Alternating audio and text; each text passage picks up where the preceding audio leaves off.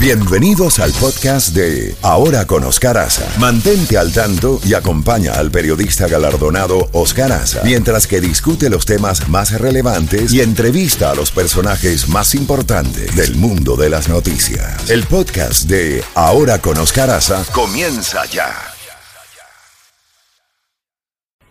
Bueno, Guillermo del Sol lo tenemos ya en la línea telefónica desde Santa Clara. Guillermo, buenos días. Evidentemente, buenos días. Este arresto de los 300, ¿cómo ha sido tomado el arresto de la sentencia, quiero decir, de 381 personas presos desde el 11 de julio, con sentencia firme, 16 de ellos menores de edad, según la Fiscalía General de Cuba? ¿Cómo lo interpretan ustedes y cómo lo han tomado ustedes? Buenos días para toda la audiencia y para usted, Oscar. Bueno, mira, realmente todavía no se ha hecho una divulgación generalizada dentro de Cuba. Esto está en la página de la Fiscalía General de la República. Las personas que indagamos y buscamos en Internet son los que más acceso hemos tenido a la información, porque por los medios de difusión nacionales, excepto una pequeña nota que dieron en el noticiero de televisión, los demás medios no se han hecho eco todavía de este suceso como tal, de lo cual ellos dicen en la nota que solamente se han hecho firmes 76 sentencias. Pero bueno, reconocen que condenaron a 16 menores de edad. Y de esos 16, uno tiene una alta sentencia. El resto, 15, sí, bueno, fueron beneficiados según sus términos. O sea, le fue cambiada la sanción de un cerrado a un régimen abierto, y dicen ellos que con esto los beneficiaron. Así como fueron beneficiados con este tipo de pena,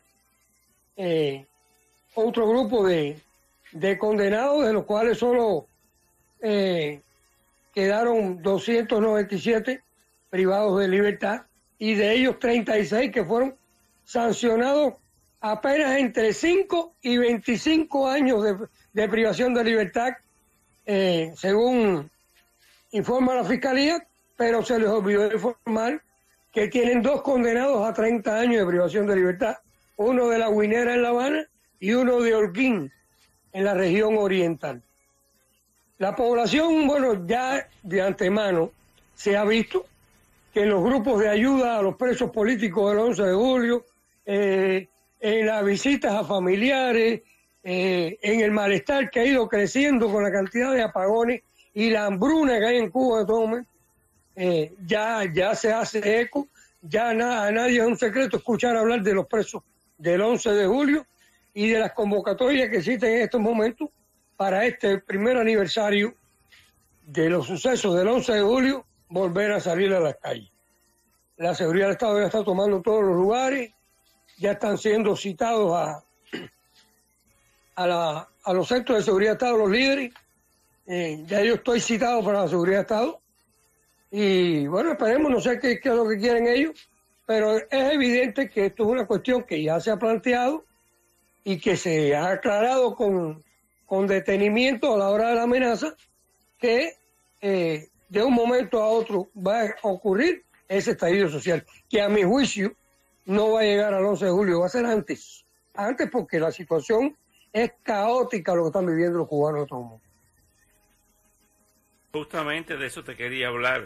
¿Cuál es la situación de los cubanos luego de que se produce estas protestas por las precarias situaciones en las que está viviendo el pueblo cubano?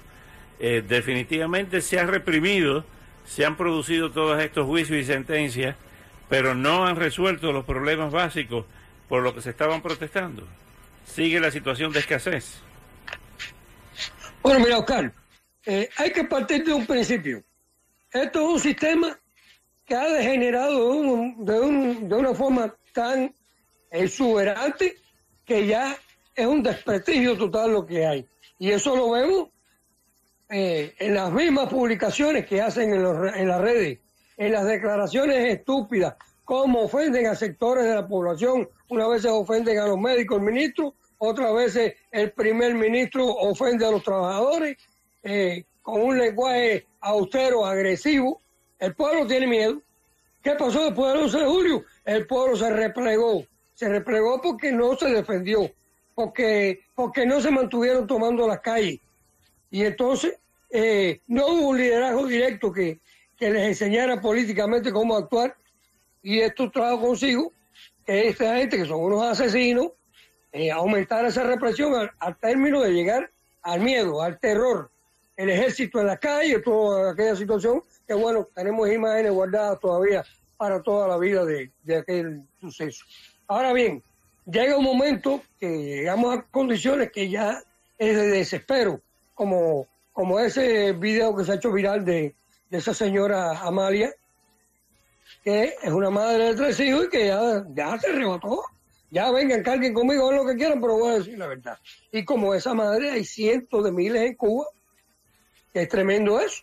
Entonces, mira, lo poco que come el cubano de proteína es el pollo que se compra en los Estados Unidos. Hace más de 2 meses que no reparten pollo. La leche de los niños escasea. Leche para los enfermos casi que no hay. No hay alimentos, no hay viandas, el arroz carísimo, la carne de cerdo. Una libra de carne de cerdo aquí en Santa Clara en estos momentos vale 260 pesos. 260 pesos.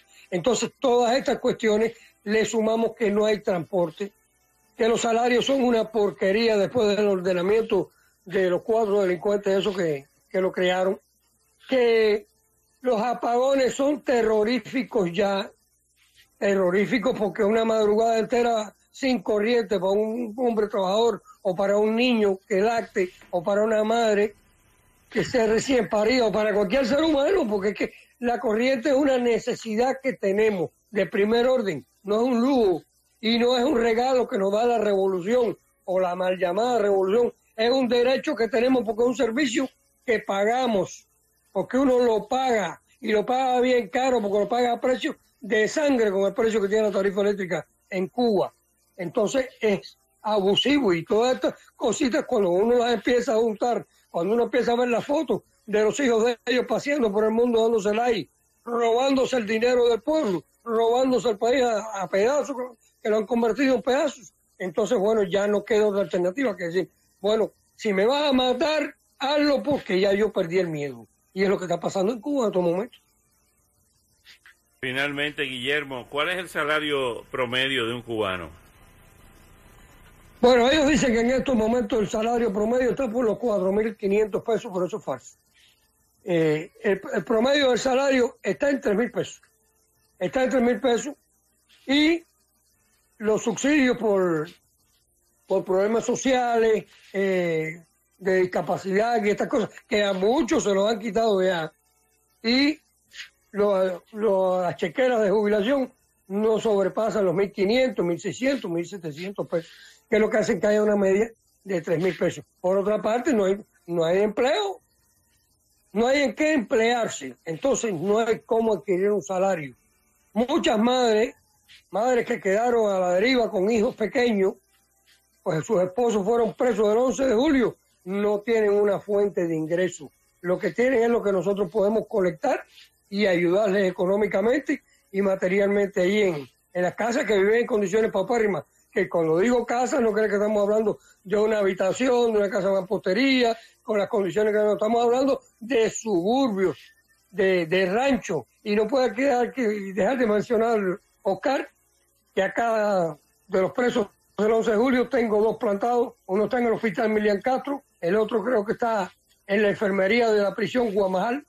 En la enfermería de la prisión Guamajal está José Rodríguez Herrada de Caibarien, de los 6 condenados de Caibarien, que se mantiene plantado, ya lleva aproximadamente 16 días plantado, reclamando su derecho y no reconoce la sentencia de 3 años y medio que le impusieron, puesto que en Caibarien no se viró ni un bote de basura. En el caso de Armando Guerra Pérez de Santa Clara, un hombre con ciertas limitaciones, le decían el chivero, es el hombre que en el Chivo históricamente ha paseado a los niños en el Parque Leoncio Villar de Santa Clara, fue condenado a 6 años, no le bajaron ni un día. Un hombre que no tiene ni ni antecedentes penales, ni delitos, ni hubo pruebas concluyentes a la hora de ser sentenciado en el juicio.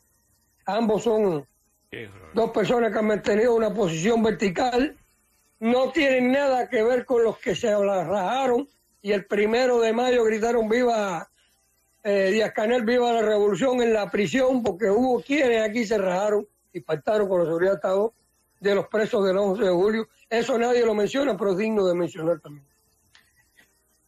Guillermo del Sol, te agradezco muchísimo estos minutos y estaremos al tanto, no solamente de tu caso, sino del caso de tus compañeros durante todo este duro proceso que está viviendo Cuba.